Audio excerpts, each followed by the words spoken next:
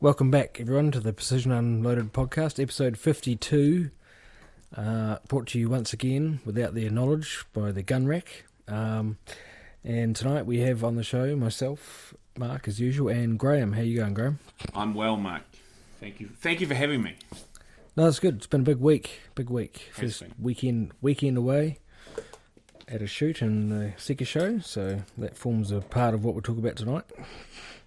Yes, it's quite good when we've got topics that are forced upon us and we don't just have to pull them out of a hat. Exactly. Yeah. So I sort of won't really ask what you've been up to because it's part of the podcast, so we'll talk about that later. So, well, we can talk about what we've done leading up to it. We have done a few excluding, things. yeah. So what have I done? Is that what you're asking me? Yes, that's what I'm asking. Shooting wise, a lot of practice on paper. That's not very interesting. But we did a bit of practice the weekend before the event. And then we were actually more interesting than that is we went out to destroy some pests out on your place. You weren't there. You were busy on an out-of-town adventure. But oh, that's right. That happened. Yes. So possums everywhere. We weren't set up that well for possums, but we destroyed a lot of them. And I'm not going to say shoot them because we destroyed them because we had a 22 Creedmoor. Yeah, centerfire. Oh my god. Anyway, and then the main target was pigs. So once we look and there'd either be some pigs, we'd shoot them, or there wasn't, we'd then start dealing with possums. If they were in a safe spot, we could shoot with a centerfire, obviously. Man, that thing is what a cartridge. So good. 88 grain ELDMs, going butt naked fast. They just detonate possums. And then we got 7 pigs. Yeah. Which is cool. Mostly smaller ones, and then one sort of, what should have been 50 to 60 pounds sow, not very big. Yeah, I was thinking if I added yours and Simon's ones for earlier on, we're definitely over 150 something. That's a fair few pigs. You seem to have slowed down on pigs lately. You think? Yeah, I haven't really been shooting them or looking for them actually. So yeah, I'm going to get a shock probably when I go around a couple of places. And it's like because we had this rain, so they'll be out making a mess. 70 mils of rain. I'll make sure I'm armed tomorrow when I'm out and about on your place. So yeah, we did. That was really good fun. So I was with Anthony and Wilkie. Wilkie's back. For those who know Wilkie, Wilkie's back from Europe. He like eloped or something, got married over there. I don't know. But he's back, which is fun. And he was in the event with us in Auckland, so we'll better touch on shooting with him again. That's it, really. Just a bunch of loading and more time on the Daniel Defence Delta 5 Pro. Yeah, so you've had 3 or 4 good goes with that, haven't you? Yeah. So it's bedding down. Yeah, it's good. I'm enjoying it. It's you just got to get used. If you're changing systems, especially a couple months out from an event, you sort of really want to familiarise yourself with everything, right? Trigger, bolt manipulation, mag release. With most modern chassis guns, a lot of controls are similar, and you can set the stocks to a similar pattern, I guess, the chassis, the stock. So, but yeah, so that's about it. What about you, excluding the main topics you've been? Yeah, I'm just really getting a bit of preparation for the 22 shoot and changing my Tika Take one around the 6.5 Creedmoor. So I went to a mill scope, so I put a Carless on it, the K525i, took the Night Force NX8 off it, yeah. So I've got to try and work out what I'm going to do with that. And also took the brake off for the first time and put a suppressor on. Tried 3 different suppressors actually, so Oceania Defence one, a Hardy and a DPT, so... But 2 over barrels and one, the Oceania's a off the end job. So, and actually I couldn't notice a lot of difference between them. I mean, slightly more recoil reduction probably with the Hardy, but maybe that's due to weight as well. But all seem to be. I didn't get a lot of POI shift either. It's a heavy barrel, but so anyway, that's all good. It's ready to go for the teams match with a suppressor. I end up picking the Oceania because it feels the same balance almost as it did when it had the muzzle brake on it. So yeah, Yeah. And the Carless obviously is a good glass, so that's fine. That is it's probably my current favourite scope that I've used. Yeah. I don't own one, but heavens. I mean, it's got the weird, the strange controls, I suppose. If not traditional, but that I adapt to that pretty quick. It's fine with the top parallax and the left windage. You're gonna use that in the match, and you're gonna there'll be a stage of 5 targets, and you'll be looking for your little blue BDX dots. We'll talk about that later. Yeah. That's cool. So that's I can't just go to an app and high tech your solutions in. I'm tempted to change the scope for Sunday, but anyway, and put a bigger BDX on it instead of the Carless. You could just run a different 6.5 on Sunday. Oh, that's true. You've got 73 6.5 Creedmoors and 260s and 6.5 PRCs. Yeah. I was thinking of using the same gun both days, and that thing's so reliable. It's fine. Yeah, true. It'll be good if you had a dial for once again as well. You seem to have gone backwards. Because I can't be bothered dialing. Yeah, that's true. Yeah, or remembering. Right. So I'm just being what you're saying is I'm being lazy. Fair enough. Yep. Yeah, or you don't want to. Caught me out. Anyway, so other than that, and then also the 22, I had a bit of a decision whether I was going to use the Chris DMK or the Ruger 1022 competition at the 22 shoot. So, but then after I swapped the BDX onto the 1022, sighted in, did some groups. It was I was with RWS special match. I haven't tried it in that before, but it was super accurate, so I thought I'll try it. Yeah, so that was setting that up as well. But I think I'll definitely still use that rifle at the speed versus precision match coming up. It's just a bit more accurate by quite a little bit. Yeah. Than the Chris. I mean, yeah. And I actually don't mind the controls. I probably find the Chris's controls a bit more fiddly than the Ruger, to be fair. And it just I know it sounds strange, but I really haven't used a lot of AR platform type controls before. Oh, that's right. Your brand new AR, you got it on March 14th. The day before, yes. Yeah. Jesus. Anyway, so straight back. So that, other than that, that's what else has arrived. No, nothing major. Actually, not much hunting being done. Certainly got to try and get out, do the possums. Yes, we need to do possums. We really need to do possums. I did set up the trek, but I suppose that's a later conversation. But yeah, which would be a good possum gun. I was planning on using it as my possum gun. Yeah. So for I ordered a while ago a Trek 22, so it's a Desert Tech bullpup stock for Ruger 1022s. So, and I forgot I'd ordered it, and it turned up, and I picked it up at the Seeker show. So, and I thought, what am I going to find something to mount it in? And then I realised, that's right, I've got a stainless 1022 that I bought in the 90s. I thought, there's no way it'll still all fit. But no, pulled it apart, dropped straight in. Perfect. So, bolted it up. When was the last time you cleaned that 1022? In the 90s? 7 years ago. Yeah, because when I looked in it, it was grubby. Pretty cool. It's had 2 cleans. Free lubricant. Yeah. So no, it hasn't really. I've had one stovepipe and that's about all. So it's running fine, and it's the ergonomics. So if you look online, you'll see the Trek 22 stocks. With the whole front trigger being slaved back to the main trigger on the 1022, it certainly makes the trigger slightly mushier, but not overly bad. Yeah. It wouldn't be a match trigger by any means. Like it's a plinking. It's possum. Rabbit's possum sort of thing. Yeah. Possum rabbit. Yeah.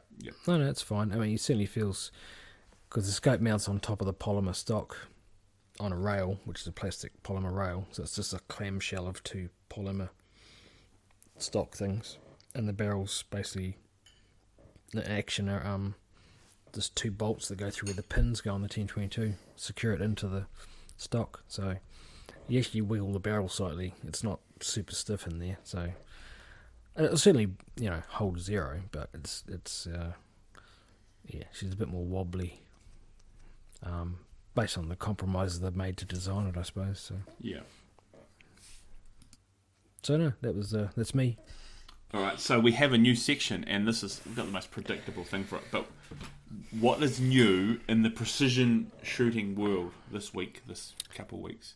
And we did a poll, and it was agreed that 7 PRC is probably the new news. So Mark loves scouring the internet for new and obscure additions, like the 6.5 RPM from Weatherby about a year ago that we took, which I seen pop up on the internet once and has never been seen again. The 6.5 Bitch Cat. What's the 6.8 Western, and a there's a 338 RPM now too from Weatherby. Oh, wicked! But there's 7 more PRC for all those mountain rifle people. Yeah, should be a lot more successful from more so than the others. But so Mark, what do we know about the 7mm? Well, anyone who follows a bit of stuff, there's been some pretty early telegraphing of what it was going to be, and some stuff on YouTube and that, which everyone's probably looked at. So we knew quite in advance what it was going to be like, and the size of the case and everything, and all that sort of palaver. But it's more was the timing of when it comes out and what's going to be on offer. So obviously Hornady's backing it, taking it. It's the 375 Ruger based case, so the same as the 6.5 PRC, same as the 300 PRC, and it's an in-between in terms of case length of the 6.5 PRC and the 300 PRC, so Hornady's basically putting out 175 grain ELDX, so it's a 7mm that fires longer bullets, whichever one, it's all standard. Same design philosophy as the other newer ones they've done. 160 grain monolithic bullet, the CX one, and I think 180 LDM. This is sort of the first offerings coming out, which should tick along at approaching 3,000 feet per second. 2.9 probably, yeah. So I'd say reloading, you'd skid along at 2.150, 2.2 something if you're 3.150. a bit excited. Yeah. Oh, sorry, 3.150. Yep.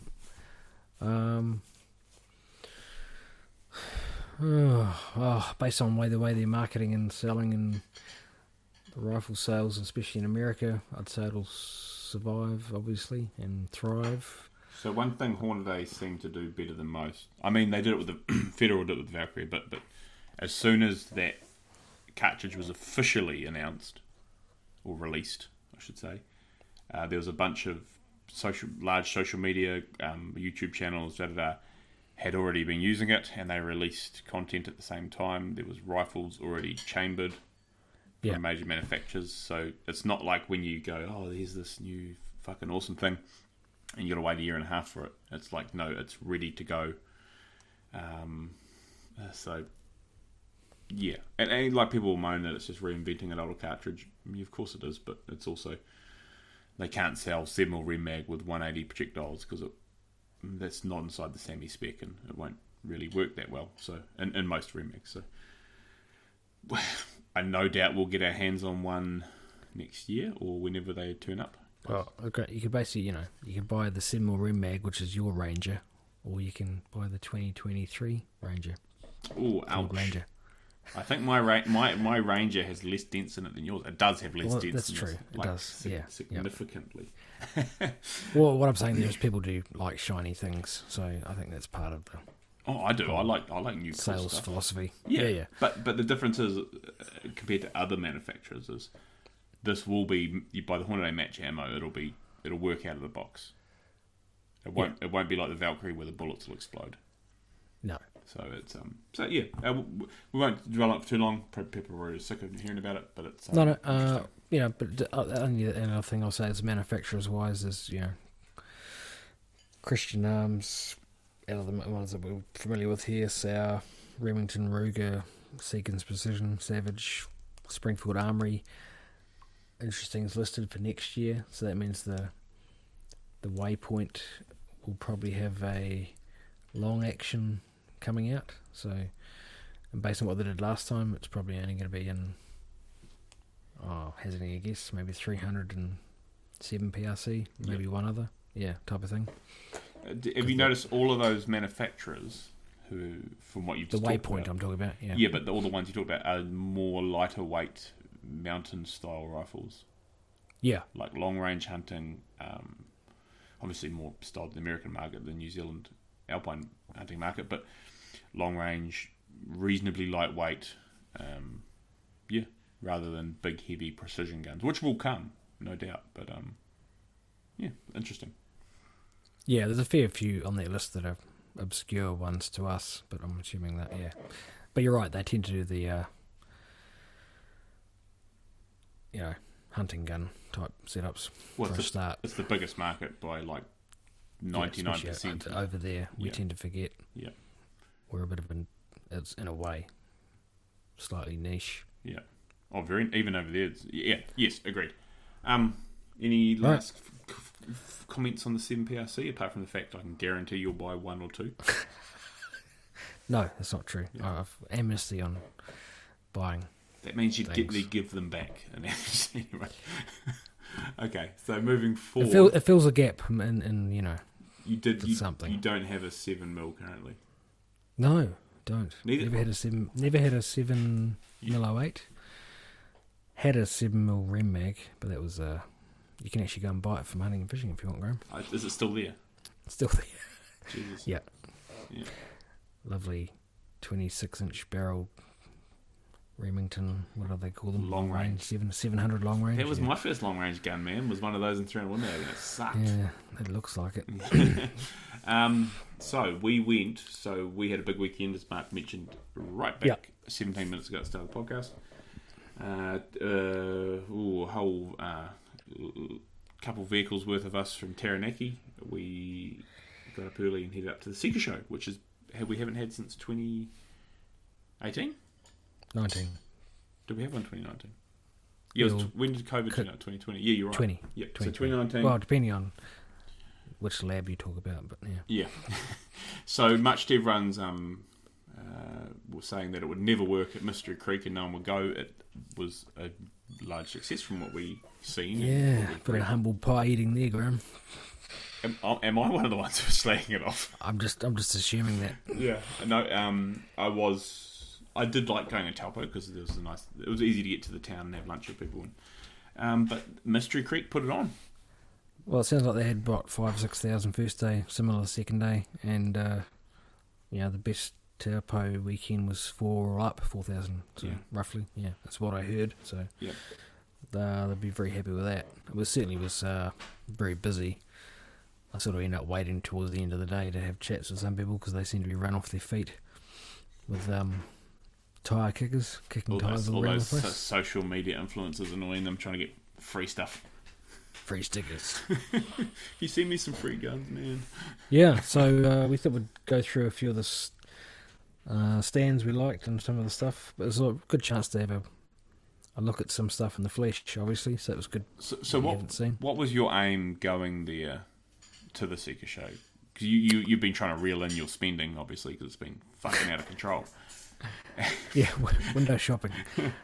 Now Mark also, obviously, he takes care of a lot of the sponsorship. But I walked stuff. away with the stock that I forgot I'd ordered. So yes, but so Mark takes care of a lot of our sponsorship stuff for our events rather than me doing it. Mark's our negotiator. He drives a hard bargain, I tell you. But so right. you were doing a lot of that stuff. So we walked through the door as a group, and then your guys just disappeared. Me and Simon, we didn't see you guys bugger off for the rest of the day. The trouble is everyone's wearing like black t-shirts or green t-shirts. Everyone just blends into. Well, I knew we'd have a very slow day if we followed you two around. So you're not wrong. Because we drove down the driveway and the guy in the high-vis vest said, "Oh, hi Simon, how you going? You can park over there." Yeah. And I was like, "Oh God, he knows everyone, and we're just gonna be chin wagging all day." So we escaped. We come down and he got us to back up a bit and go down a side road, and we got a VIP park. It was excellent. Thanks. Thanks. So I thought best if we basically all just spread ourselves out over the whole site and come back. I'll see you later on at some stage.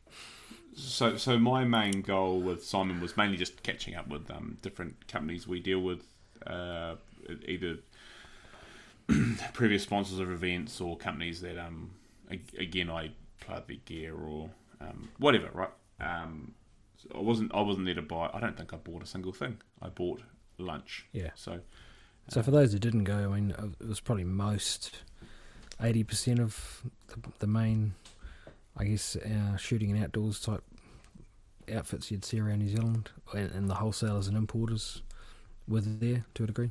Only a few notable exceptions. Yeah. So, and quite a bit of off-road outdoor stuff. Quite a few utes decked out and plenty of camping gear and things. That sort of dominated one corner. And so yeah, I saw the was it Natco Auto Rails? So they're doing South African designs for utes, basically for railings and that for the back, basically cages for stock or whatever. But also they do hunting stands that go on the top and seats, hunting seats, which are quite cool. That just bolt on and off. So I had a look at that just out of interest. So put it on the bucket list one day. Yeah, that's definitely something you need. Good for Possum Rifle Series events. That is true. Possum Rifle Series. You heard it here first. So what was your at the Seek Show? People are going to think my ones are paid off. But what were your favourite stands? What stands impressed you? What do you like? I will say there was a lot more longer range style equipment at the Seeker Show compared to previous years, as a lot of it bleeds into the hunting world. Yeah. I had a good chat to Guns NZ, and their site was quite good. Some good rifles to have a look at. I was interested in having a look at the Warwick straight pulls, just out of interest, because it's sort of a thing I often look at, and they seem quite a well designed rifle. Good to see one in the flesh, and the fact you can swap the bolt to the left and everything, charging handle, so which makes it probably a bit better for shooting off a tripod at night and things. That was my main, looking for something as a night vision culling gun type of thing without having to get a P license. And the Masterpiece Arms rifles they had on display there, so I don't think I've actually seen one. I've seen one before in the flesh and had a muck around with it, but so they're certainly well built machines, and you'd know more about them than I would, but on that a Cadex 375 Shaytac there, that was quite interesting. That was cool. Yeah, cool rifle, very big, and probably a bit pricier than the Desert Tech 50 BMG, I'd say, from memory. Just a little bit. That's a little bit. Yeah, I want to try get that for a play. But they're very good rifles, from what I've heard, the Cadex stuff. I've never ever played with a Cadex rifle. Don't they do? They do stocks. They do chassis, yes, and they do like a full setup competition rifle. Yeah. I've seen one at Hautapu, the last Hautapu. Oh, yeah. There was one there on day 2. Yeah, so no, that was good. Sabre Tactical stand was cool, just to see all their stuff, in one little place. That was good. Just a lot of gear that I still want to buy. They have a big range, don't they? Yeah, they do. And when you look through the website or whatever, but when it's laid out in front of you, that's what I mean. There's all these little bits of things that I want, but I think, God, stop. I've got a package coming down at the moment. Yeah. Cool stuff. Yep. What else? And also the Arlington Arms, which they do Veldata rifle scopes and obviously Desert Tech rifles and a few other things. So it was good to see their site and actually have a look at the Trek 22 stock, which I ended up going home with, which I'd forgotten about. So it's good. And I was really interested in the Veldata Mini. So it's not really a Mini in terms of size, but it's the smaller version of the Veldata Recon G2, which is the Ford 8x30 with the 40mm tube, the big kahuna. So it's a 34mm 4.5 to 28x50. So no, that's good.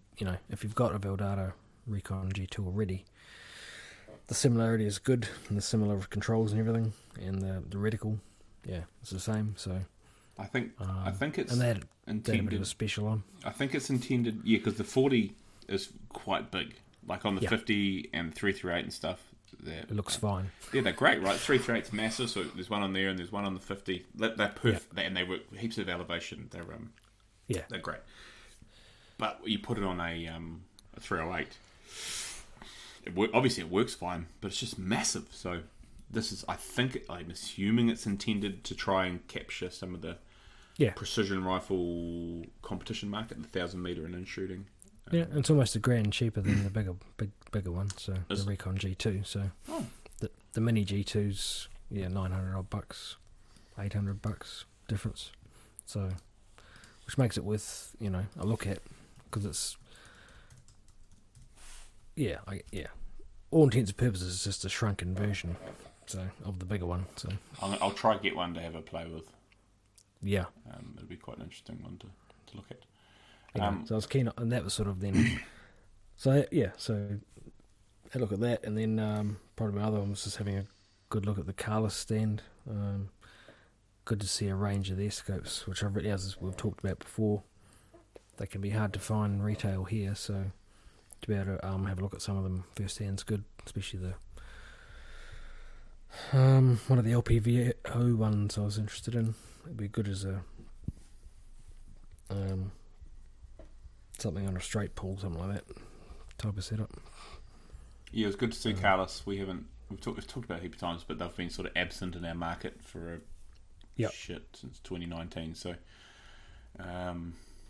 cool to see them. And the other one, I want to have a look at some GPO optics just out of interest. So that's NZ Ammo, I think, isn't it? Yeah. So they got a couple of scopes in their range that are interesting. Sort of a 2 to 16 8-power setup would be quite a good hunting one, because it's quite a light scope as well. What would you put that on? 6.5 PRC? Yeah, that, or if it had the right reticle, it might go on the something like the Waypoint, instead of. Oh, yeah. Yeah. I think I'm stealing the scope off the Waypoint, aren't I? Yeah. Okay, cool. Okay, so any other standout items or stands for you? There was plenty. I mean, there's a lot of places I went to, so, heaps. Too many to note to talk about, I suppose, but that was sort of my main, in terms of what I was keen to look at, highlights. I mean, you had your standard, plenty of rifles there from different manufacturers to look at. Nothing else that I sort of hadn't seen before. I've had a look at the Zeiss scopes, the S5 range, but I've seen them before anyway and seen them at shoots, so I've had a look at, which are impressive scopes. So, who else? Because that's the Outdoor Sports, isn't it? Yeah, they had quite a lot on their stand, so interesting to look at some of the Hauer setups they had. There with a TSPX one, and I think they had a Oryx chassis one as well. Yeah, that's sort of a package deal. Did you see that that PCP air gun up on the? No. Yeah, it was cool. Anyway, hopefully we'll be here in a week for me to shoot pigeons and possums with. Anyway, we'll talk about that another time. Actually, that reminds me. Yeah, so overall, and just chatting to a lot of people basically, so different ones. Did you get saw a number of people that come to shoots on my place. Did you get recognised off the podcast? Recognised? No, just recognised as that weird guy who owns that farm. that guy at the farm who's easy to sell guns to. Yeah. He'll buy something. So I'm going to probably mirror you with some of my answers. Like, obviously we've got very similar tastes, and Same Tactical Stand was... Yeah, but you've got a better memory than me, so you can probably... That's purely lack of Alzheimer's. Alcohol, yeah. Yeah, well, because for some... Yes, I don't drink. Same Tactical Stand, epic. Really, really cool. Had like a timber sort of... fun enough, it kind of looks like my office. Hence why I probably like it. And like I said, all their cool gear. And then obviously Carl's really cool to talk to. So we talked to them for a long time and about some future stuff. Arlington Arms, probably. They're going to be my top two. And these aren't just because they're companies we work with. Like, Sabre was old-fashioned style with like the cool modern nylon gear they make. And then Arlington Arms was ultra, like, clean, modern, minimalist. Had some, like, several really nice Desert Techs in there, all tricked out. Had some handguns. I think they were the only people with handguns at the show, which is cool. So they were some of the AREX Deltas. And then they had the Veldata stuff, Terrapin stuff. Super, super cool display. A lot of time and money went into that by the looks. It was very good. I think he said he rented it. Like, you rent all the fancy siding and lighting and stuff. Well, the thing is, they'll be getting ready for Mystery Creek, the field days, which are in December for the first time ever this year, or in November. So a lot of that stuff would have been already getting dumped there anyway for the field days. So the site, the booths and everything. Yeah. And then Guns N' was cool. That was next to Arlington. They're probably the standouts for me. Again, my interests are in those areas, so it's gonna. Yeah. Obviously, one thing we didn't mention is it was all the original intent of the Seeker show when it first started was all the heads.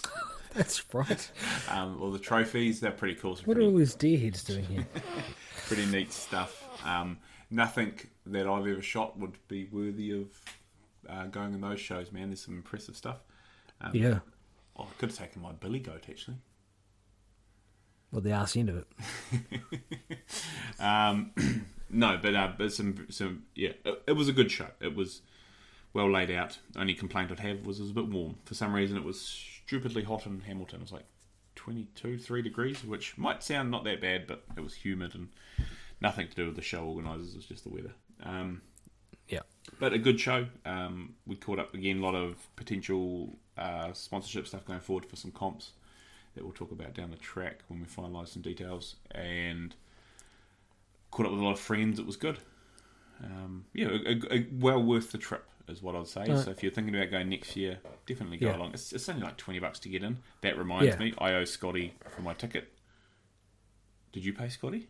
And I owe you for the hotel as well. Oh, do you? How many hotels in a row is that? Probably about 17. No, Scotty paid me because he drove with me, so we ended up... Oh, so you could harass him. Yeah, fuck. Yeah. No, other than that, I always test... At a venue for an event like that, I like to test their organisation and security by getting on the PA system. Yes, this did happen. And if you can get away with it, that shows that got a few more things to get sorted before they're fully organised. So I saw the microphone sitting there on the stage. I thought, I'll go and turn it on. Tap, tap. No, it works. Okay. So I went around behind the screen and did a bit of a PA call on the system for Graham to meet at the main toilets with someone. So, and the police were standing over there and someone else over there, and they all didn't even bat an eyelid. And I put the microphone down and turned it off and walked back again. It's actually on video. So I could have had a live interview on stage. Yeah, I would have probably still thought it was next year. We'll standard. We'll do a podcast on the stage without permission. No, yeah, fair great. enough. And we'll run it over the PA. Great idea. Yeah, but again, massive venue and heaps of parking, obviously, with all the size of the Mystery Creek site. What would field days would be? 100,000 people would go through there, wouldn't it? 60,000 people or something? The 4 days, it always cracks. I think the biggest day is 50th or 50-odd thousand, maybe. And then total numbers, they often get 200,000 through. Yeah, okay. So or something like that. This is a perfect venue to hold what's a big show for our industry, but in the spectrum of... and that's in the middle of June when it's a foggy, freezing shithole. So. It is a very muddy shithole, eh? In June. Yeah, you can. I tell you what, they do a bumper sale in gumboots there, though. Yeah. For people who don't own them normally. Yeah. No. So anyway, after we finished up there, we trekked into central Hamilton to was it a hotel or was it an apartment? I don't know. It was a 2-story thing we had. And Michael Wilkie decided to come and live with us and sleep on our couch. I just rang Wins and said I was sleeping in my car and they gave me an emergency hotel. To be honest, the neighbourhood was a bit like that. Then we ended up with a homeless ginger guy called Wilkie. Yeah, he slept on the couch. And then we got up nice and early, and we got on the road. on the very, very wet, rainy road to... Where would we be? Port Waikato was the closest place? Yep. So for the... Jeff's biannual torrential rain shoot. Twice annual. That biennial. Yeah, that's probably two years. That's 2 yearly. Oh, yeah, so whatever. twice annual. Triennially? No, that's true. Anyway. Yeah. Anyway, it was good. Another bucketing down afternoon of rain just to test all your gear. So when we left Hamilton, it was quite heavy rain. You couldn't see It very wasn't far. looking good. No. And we're like, and everyone's like, "Oh man, the weather," and I'm just like, "Oh, it was just going to be what it's going to be. I'm just going to turn up and fucking shoot." And then as we sort of, I don't know, whatever hills you climb up to get to that part of the country. The pre-Bombays, we'll call them. Yeah, I don't know, to the left somewhere. It semi-cleared up. It was just grey and overcast, and I thought, shit, this is good. So it stayed fine till after lunch, didn't it? Yeah, I think I had... It was 12 stage match. I think it was probably our last 4 stages that started getting consistent rain.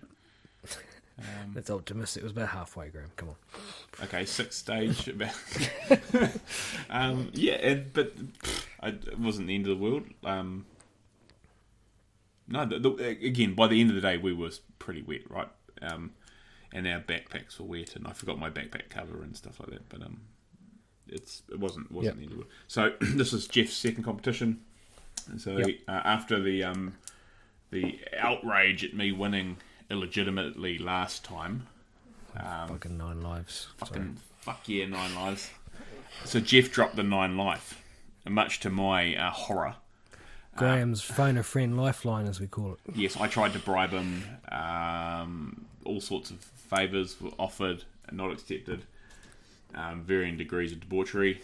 Anyway. He went with 12 stages. All of your points counted. So So before we get into the glory of what happened, I felt it was a good step up from the previous one, and stages wise, the layout was a bit better in terms of where the stages were. So just the whole day, I think, went smoothly, and I enjoyed pretty much all the stages. Had a bit of difference in them, so it was good. Yeah, no, I agree. Hats off to Jeff and Cassie and team, and the whole team. Yeah, I would say that. Well, the course of fire was linear. It was in a more of a straight line this time, which was nice. Like, instead of having to sort of wiggle upside that hill. Now, one big difference was we didn't have the lightning storm above us, which definitely made the previous event harder. The ranges were reduced from like max 300 to like max around 190 or 180, which is cool. Bit more close range stuff. Not a lot of super close, so that was interesting. Yeah, so that was good too.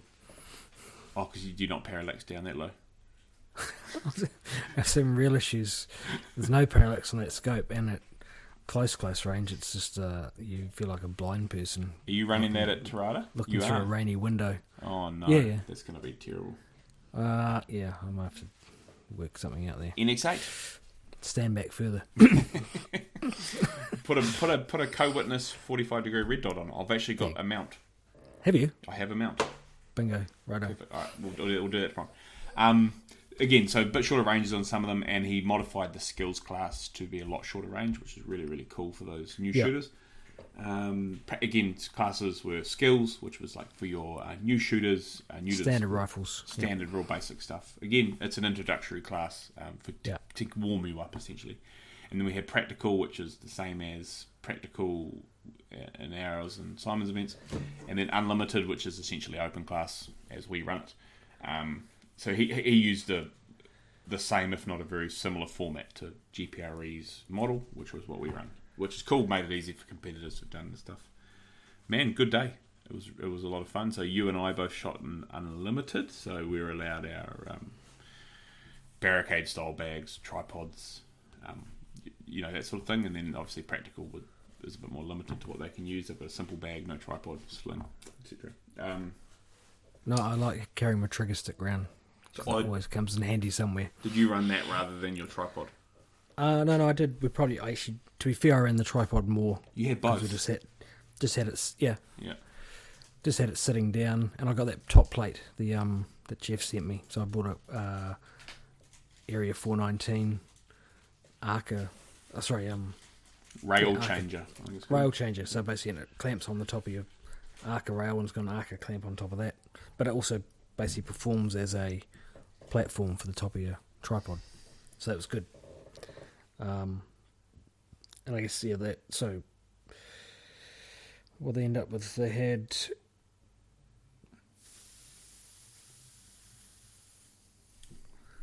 14 people in skills class, 11 in practical and 7 in unlimited. I would have thought unlimited would have had a few more, but yeah, it was sort of well balanced out. Yeah, at our events, open is still the least. Well, hunters in our events is essentially dead, but practical gets far more than open. Yeah, by a large margin. Because I guess you don't need to invest as much fucking stupid gear, right? Which is the idea. Or it's just the idea. So I guess you were running a squad in a way, were you? Yeah, man. So I was squatted with Wilkie, which was real fun. So, shit, I've never seen so much of Wilkie in my life. He turned up at my house a couple of days ago. I'm not even kidding. After the event, he's just. I think he is actually living out of a car. I think he might be homeless. Yeah, I agree. I got a feeling his missus left him for some hunky Italian guy. Various people have seen him at their house in the last while. Yeah, so. I'm going to call the police next time he turns up, actually. So, yeah, we were squatted together, so we sort of shared the responsibility. We had 3 quite green shooters. 2 of them are father and son who had competed at a previous one of our events at Tikarangi. And then we had one shooter who was brand new. It was quite cool. So this young guy, probably a bit older than me, but he's been studying it online. He's been, taking online classes. He got a Voodoo and a KDX chassis, Night Force NX8 and Mill. What?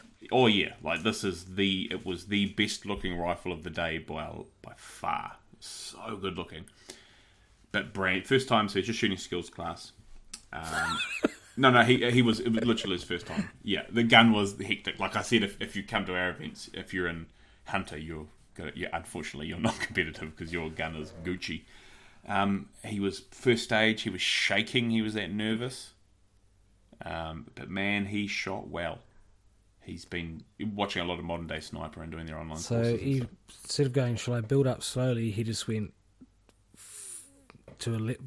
up to 11 immediately. He went to fucking 12, man. Like, that's probably about the dearest. Anyway, it is. You can't get much dearer. No, yeah. It's very cool. Disappointing if you didn't like the whole thing. I don't think the sport's for me. You know, a keep gun. I'll sell it half price. Young guy. Oh, be 30. Oh yeah. Pretty but he's going to come. So he follows all our stuff online, Simon's stuff, everything. He's just been too nervous to come down, and he wants to meet some other Auckland shooters so he can travel with them. So I'm putting him in touch with I'll put him in touch with Jeff and that, so he can potentially carpool and all that normal stuff the other guys do. But he shot well, man, and being skills. His gun down. Yeah, fuck yeah. Being skills class, you're allowed to assist them. I think you are anyway, but we did. But he didn't need a lot of help. He was pretty good. An extra 30 seconds for most stages too. So. Yeah, and but he will be, which is good. If he sticks at it, he will be competent. Like I said to him, you could, if he comes down, he's probably going to shoot the 22 final. I was like, you've got the skill to shoot rifleman class. I was like, you're not going to win it, but you've got the skill level for it anyway. So yeah, that was fun. And then the other 2 shooters, a father and son. But yeah, so it was good fun. But the one real fun thing was shooting with Wilkie. I haven't done that in a long time, so it was good to actually compete directly against them in the same squad and sort of harass each other and thing. So what was your favourite stage, Mark, or stages? We won't go through every one because it's fucking 12. Oh no, I'll just go through. Squad wise, we had a good setup as well. We had basically the top 3 skills guys and ended up in my squad due to my experienced leadership. And other made-up things. So they all shot really well, and so we had people that I've shot with before was Joel and Josh Maynard as well. So Josh was in open class with me and Horty. So there's 3 of us in open, and basically the other 3 were in skills class. So that was good. made a clear delineation. So, and we went through the day pretty smoothly. Everyone pitched in and helped, so it went well. Probably the only thing is just, like always, you can get a bit lax with spotting at 22 events, I think. Agreed, yes. And, it can be a difference between getting a good adjustment and call. So, yeah, there's a couple of times we probably didn't, as a squad, do a good enough job spotting, which can hamper people, especially when they're struggling to get back on plate type stuff. Favourite stage? Well, for the first time in a while, I cleared a few, so that was good. What was the unlimited one? Oh god, now I can't remember what they're called. I'd loaded up like 50 rounds of ammo. I was going to go crazy, and I think I cleared it in 12 rounds. It might have been... Was Tanky McTack Tank Trap Face stage unlimited? I think it might have been. No, I can't remember. Was it the Y post Y? Anyway, it was a stage with an unlimited round count that I got through pretty quick, and by the last half of the day, I was a lot more consistent. Anyway, scores wise, and that's where I got quite a few. 4 of my cleared stages were on that side of it. Yeah, 3 of them, and 2 in the other side of the course where we started. So we started at stage 7. So, 12 stages. They all start to meld into one after a week of being there. So I can't help you, Graeme. Oh, you there? You gone? I was unmuted, sorry. You beat me in stage 1, unsupported, and Wilkie, you beat both of us, actually. That's it, really. What was stage 1? Oh, you beat me there too. Unsupported. It was like sling only. But you couldn't run the sling as like a single point. You had to like run it 2 points, which I was like, panic, and I had to readjust. I had to pull apart my sling and put it back together so I could run it as a 2-point sling. I don't use slings, Graeme, so I didn't even use the sling. So. Fuck, you're a mad dog. But so what? So you reckon Tanky Trappy was your favourite one, eh? Which is a chank trap, bunch of targets. Yeah, I do remember clearing it well, so I did a good job in terms of getting through it. Made good decisions on where to shoot off it for a change. So, yeah. But overall, I was really happy with the 10-22 semi-auto competition model one. So, just running a 2-12 scope, albeit BDX. So I just like put in my little ranges and away I went. So it worked well on the stage where you can't touch your scope anyway. Put it that way, Graeme. Yeah, that's very, very good point. So my favourites. What would my favourite stage be? I like the unsupported stage, which is just not much to talk about there. It was just unsupported stuff.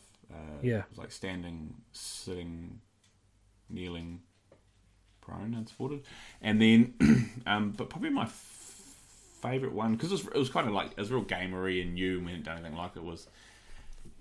So Jeff got me to fabricate this thing, and he didn't tell me what it was. It was just like a base and a vertical pole and then a horizontal pole, like with quite specific dimensions, and the diameters of the pipe had to be quite specific. And I was thinking, what the frick is this thing? And then he sort of wouldn't allude what it was, so I just forgot about it. And what it was, it ended up being like an axle. So you had these 2 wheels, and you'd like put one on and then engage this target that had a target in front of it with a hole cut through the middle. So you're trying to sort of thread your bullet through the centre, like a donut, through a donut hole. And then you'd put your rifle down this sort of safe box, and then you'd move and put the other wheel on. Obviously, they're just the sleeve on. They weren't 4 studs or anything. And then you do the same. And the wheel's trying to roll as you shoot. So it was quite hard to brace and get a clean, steady shot. Probably not that big a deal with the semi, because I imagine you just rip rounds at it, Mark. But, no, because you what you did was, if you rotated the wheel around, it hit and locked against a certain thing. Oh, so you cheated. What do you mean? It's cheating. You got an illegitimate third. It's not even close to cheating. You wait till Jeff hears. We didn't say do not rotate the wheel around. No, it didn't. I mean on the thing, on the axle, if you spun the wheel, it hit there was a point where it would lock. I'm aware it did that, and I said, "Don't do that, Wilkie, you cheater." So you copied. Why would you say that? So now, I did wonder how you cleared that stage. Well, it was easy. It was an easy stage. What sort of mechanic puts a wheel on backwards? What sort of mechanic's armed also is probably another question we need to ask. Yeah, and why wasn't there any, a thing to put the wheel on with like an ear jack thing? That's true. So you are now, okay, we're calling, how many points ahead of Maynard are you? Le Mans pit stop. I did like his detailed description at the start of in the stage description. It was a bit like LARPing or something. Yeah, like you're a mechanic and you wanted to sabotage the bit. Yeah. Get your trusty 22 and shoot the... That's one thing I did like, was those targets which you shot through a circle to hit the target behind it. That was cool. Yeah, I didn't mind those. They were harder than they looked. Yeah. Unless you put the wheel on backwards. And I'm grateful for the people who shot the target that was hostage and moved it sideways so we could hit it. The poor guys in skills class, their little hostage was still right, lined up. Yeah. Behind the other sort of thing. But our one had moved across slightly on the frame, so you could actually just shoot at it from an angle from the side. Your good results getting less and less bloody legitimate. Hold on, this is all stuff you guys go, I can't believe you just didn't do blur and shot off the ground because it never said it. Yeah, you're right. You're 100% right. I did do badly on skill stage too, but anyway. So once you put the second wheel on and hit the through the donut hole a certain amount of times, you then jumped the centre of axle, and it was very sturdy and quite easy to finish the stage. That was a fun one. There was a long range learn your limits with a sort of hostage bar behind it, and I think the smallest target was like 0.1 wide. It was pretty small in the wind, it wasn't that far, 140 something meters. It was cool. It took me like maybe 4 shots to hit the little thin one. You guys didn't clear the 1 dial trip line. No, I didn't get the line. So here's the thing. This one you had 60 seconds worth of prep. And I smashed it. You did. I think you're like... Maybe because I didn't have to dial. Yeah. What I should have done here is deployed... I didn't have enough elevation in the bipod to get me high enough. So I was dropping my rear bag and putting it into the ground. After I was talking with Simon on the way home, he's like, "Why don't you just deploy your tripod? Shoot it all sitting." And I was like, "Oh fuck, that would have made it so easy the whole stage." Was this where the target was up the hill further? Yeah, and it sort of had maybe 40 poor degrees. I think it was that first stage, and Horty started on it. Yeah, and we didn't think, and he got down with his, and he couldn't. Yeah, he had no elevate. He couldn't get up. Yeah, to see. Yeah, he couldn't get enough elevation. He couldn't get it up. No, he couldn't get it up. But yeah, so that I should have shot that whole stage off a tripod. Yeah, I just dropped one hit. I just ran out of time at the last one, essentially. I had enough in my bipod to do it, and the buttstock's quite short, so were you running the Skypod or the Acutec? No. Which bipod? Your favourite, Graham? You weren't running the Magpul. Yeah. Oh my god. You're better. You're better than that, Mark. It was great. So, you and your Flash Harry set up for me with this my rudimentary. And you beat me on the stage. Wow. Well, there you go. Maybe I need a Magpul bipod. No, I doubt it. No, I doubt it. You can't even take it off. It's like screwed on. It's a light gun, so it's not really a issue. Yeah. So it's a heavy gun, it'd be a pain. No, fair. I can't argue with your result on that stage. The dash, it was fun. So by the time I got to the dash, it was my second last stage. It was quite wet, and the run was up a sort of bit of a slope. So I was doing big power slides down the hill back to my shooting position. I don't think I could be bothered running, so hence my half score there. Oh, come on, Mark. Oh. Yeah, and then or just too slow and fat. No, but what I'll say is the stages were fun. They were again the farm's what you would call clean. It doesn't have the terrain and scrub and shit we're used to at our events. Jeff made good use of that with props, interesting props, and new weird shit he came up with. It was fun. It was a good event. No, the one thing I'd take on to other shoots is that round target in front, the blue target that you shoot through to hit the back target. That's awesome. It means you have to basically be on height and obviously be on to get through it. It's cool. I did like it. It was hey, talk to Simon. He's designing the final. You're the match director too, so you've probably got some squeeze in it. Mm-hmm. Yeah. Or am I? But yeah, so worth the trip, definitely. Jeff's coming. He's getting good at it, which is good to see, and it's good for us because we get to go and shoot a cool event. Did we mention where everyone got? Might as well. It's not often I get to sort of get a Really? legitimate Yes. podium. Normally you find out a few days later after you've readjusted the scores. So we might as well really just talk about Unlimited, I guess, instead of everyone's personal details.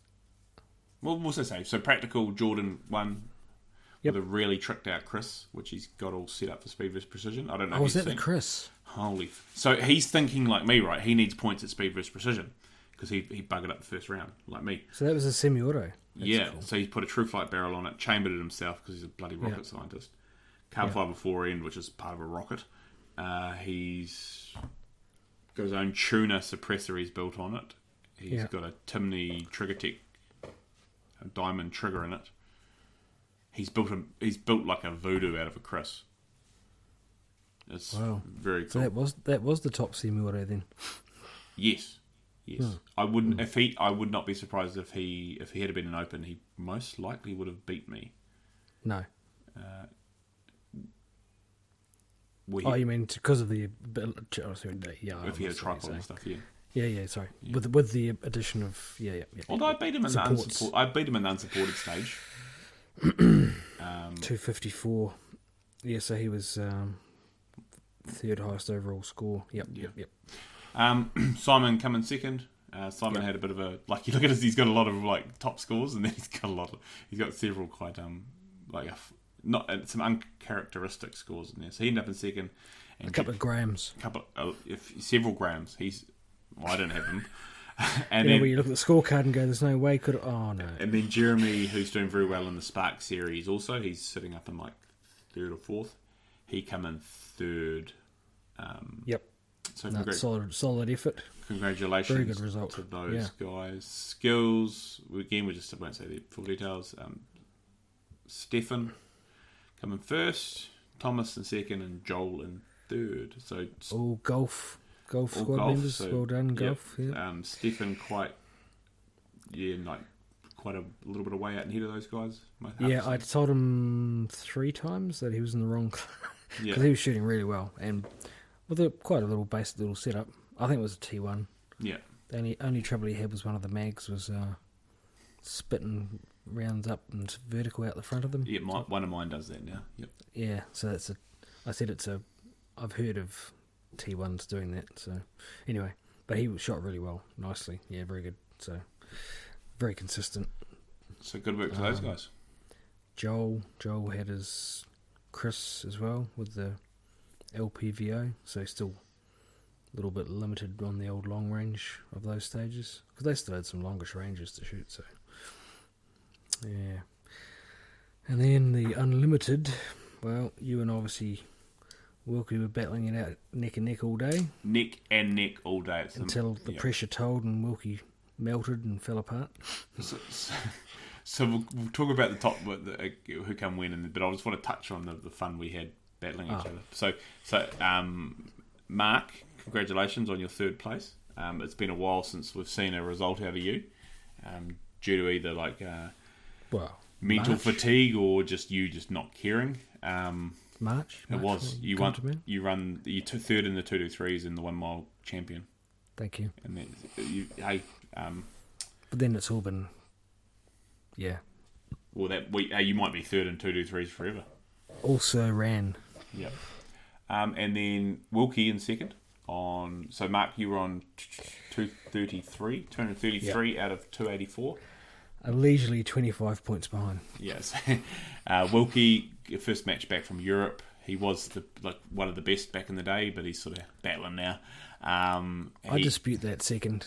I think If you come back from Europe, you have to pass 2 drug tests before you can compete. That's true. That's true. Although there has been allegations of you cheating in one of the possum rifle series. He's probably juiced up on EPO and blood doping. Yeah, was he in France? Yeah, he was. Yeah, he's been eating horse meat. Victory at all costs. It's not about the rifle. Lance Armstrong. Yep, that's not. So he came in at 258 at 284, and then I come in first, which is quite cool. On 268. So Wilkie and myself again squatted together. We started on stage 11, which was the some car theme thing. I can't remember the name of it. He first stage. Oh, was it 11? Yeah, Le Mans Defence. Yeah, okay, no, so I got him by 2 points on that, and then the next stage he got me by a couple of points, and then all day we sort of battled back and forth. Even. Yeah, and I just... Then you snuck ahead. Yeah, and so we were the same, and like I'd be a point ahead all day, and then we got to like our second last stage, which was the Renault Wreckage. The troop line one, and when I got the same amount of points as him, he's like celebrated at the end of the stage, and dash it we both cleared, and then we got to the Renault Wreckage, which was this weird prop, it like shit poking out all over the place. It was quite cool, and some of them particularly unstable. I shot through it, made some mistakes, ended up on 22 out of 25, and I thought, fuck, he's got me, right? Like, the wind's reasonably calm by this point. Like, I think there was a target at like it was 160, 180, I don't know, and one closer at like 100. And I was like, nah, he's got me. He's watched me bugger it up, so he's not going to make those same stupid mistakes as me. And he shit the bed, big time, and come away with only like half the points for the stage or something along those lines. 15 out of 22. Yeah, he didn't hit any of the long targets, and he just right at the end it just turned to custard for him. But until that point, it was neck and neck. It made for a really, really fun day. And then I had just to Wilkie wilted. Yeah, poor bugger. He shot well though, man. He shot well, and it was fun, and like being like, because we knew the points were tight. You know how that feels though, don't you? Really, so. Losing at the last minute. Yeah. Oh fuck yeah! Do I what? Anthony's in America right now, and he'll listen to this because obviously he's got nothing better to do, and he'll be laughing at that. So shout out that certainly overshadowed the day and any feeling of success to hear that. Yes, should we touch on that? We'll wrap this up. Yes. I didn't even send in my results. I didn't want to take a shine of them. No. So yeah, great day. Thanks to Jeff and Cass and their team for hosting us, feeding us, all the sponsors. I picked up a Sabre Tactical bolt pouch off the bag. You got some ammo and a few things, like very generous sponsors. I can't recall a lot of them. Ozark Outdoors, Rod and Rifle magazines. Anyway, pretty awesome to see the sponsorship of these cool events. And County's Custom Killing, and County's Mortgages. We will be at the next one, no doubt. So, as you alluded to there, Anthony was missing. He wasn't here, which is weird because he's at every event because that's what he does. He can't get enough. So Anthony was over in Australia, as we touched on in a previous podcast, for the Australian PRS final. In Victoria, yep. So he went in sitting in 4th in the series overall, 1 point behind 3rd and several points from 2nd and 1st. So the first day, I believe they had some big storm over there, all across most of Australia, flooding and wind and shit. Yeah, Victoria was pretty rough weather for the week, yep. Yeah, so he he sent a message saying, man, it's fucking hard, like it's not going particularly well, but I think he ended up finishing in 3rd for day 1. Yeah. And then, so we were coming home from Auckland, and we stopped in PUP and watched the results, the presentation live on the internet, and so he ended up winning the final, so he got through to 1st, and that put him into 2nd overall for the season. This is a massive accomplishment. Like, I don't think people realise how this isn't winning. No, that people would have heard what he has descriptions of what the competition's like. So, if they've listened to this before, so it's certainly pushed him up another level to be able to compete over there. And it's certainly a testament to his determination to get there. That he He's lifted himself to another level and shooting really well. No one puts in the work like he does, and that's not an understatement in this game. No. We're not talking about rowing and stuff, but so from us, and I imagine you feel the same. Congratulations to Anthony. That is a massive achievement. He's the first Kiwi to go over and do this, and he's torn it up over there. He ended up 1 point off the series win, so a second still a massive achievement. Won the final. Like he just got better and better and better. So again, from us at Taranaki Long Range and the Precision Podcast, our Noted Podcast, congratulations, Anthony. Really, really fucking big achievement. That's incredible, actually.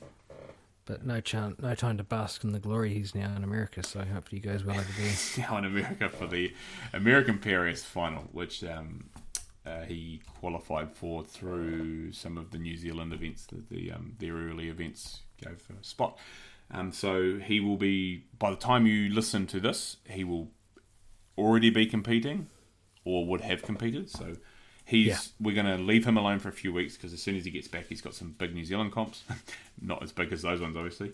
We'll let him calm down because he'll probably be half dead, and we're going to have him back on for probably 2 podcasts or maybe one mega fucking 3-hour long one, which will be really, really cool.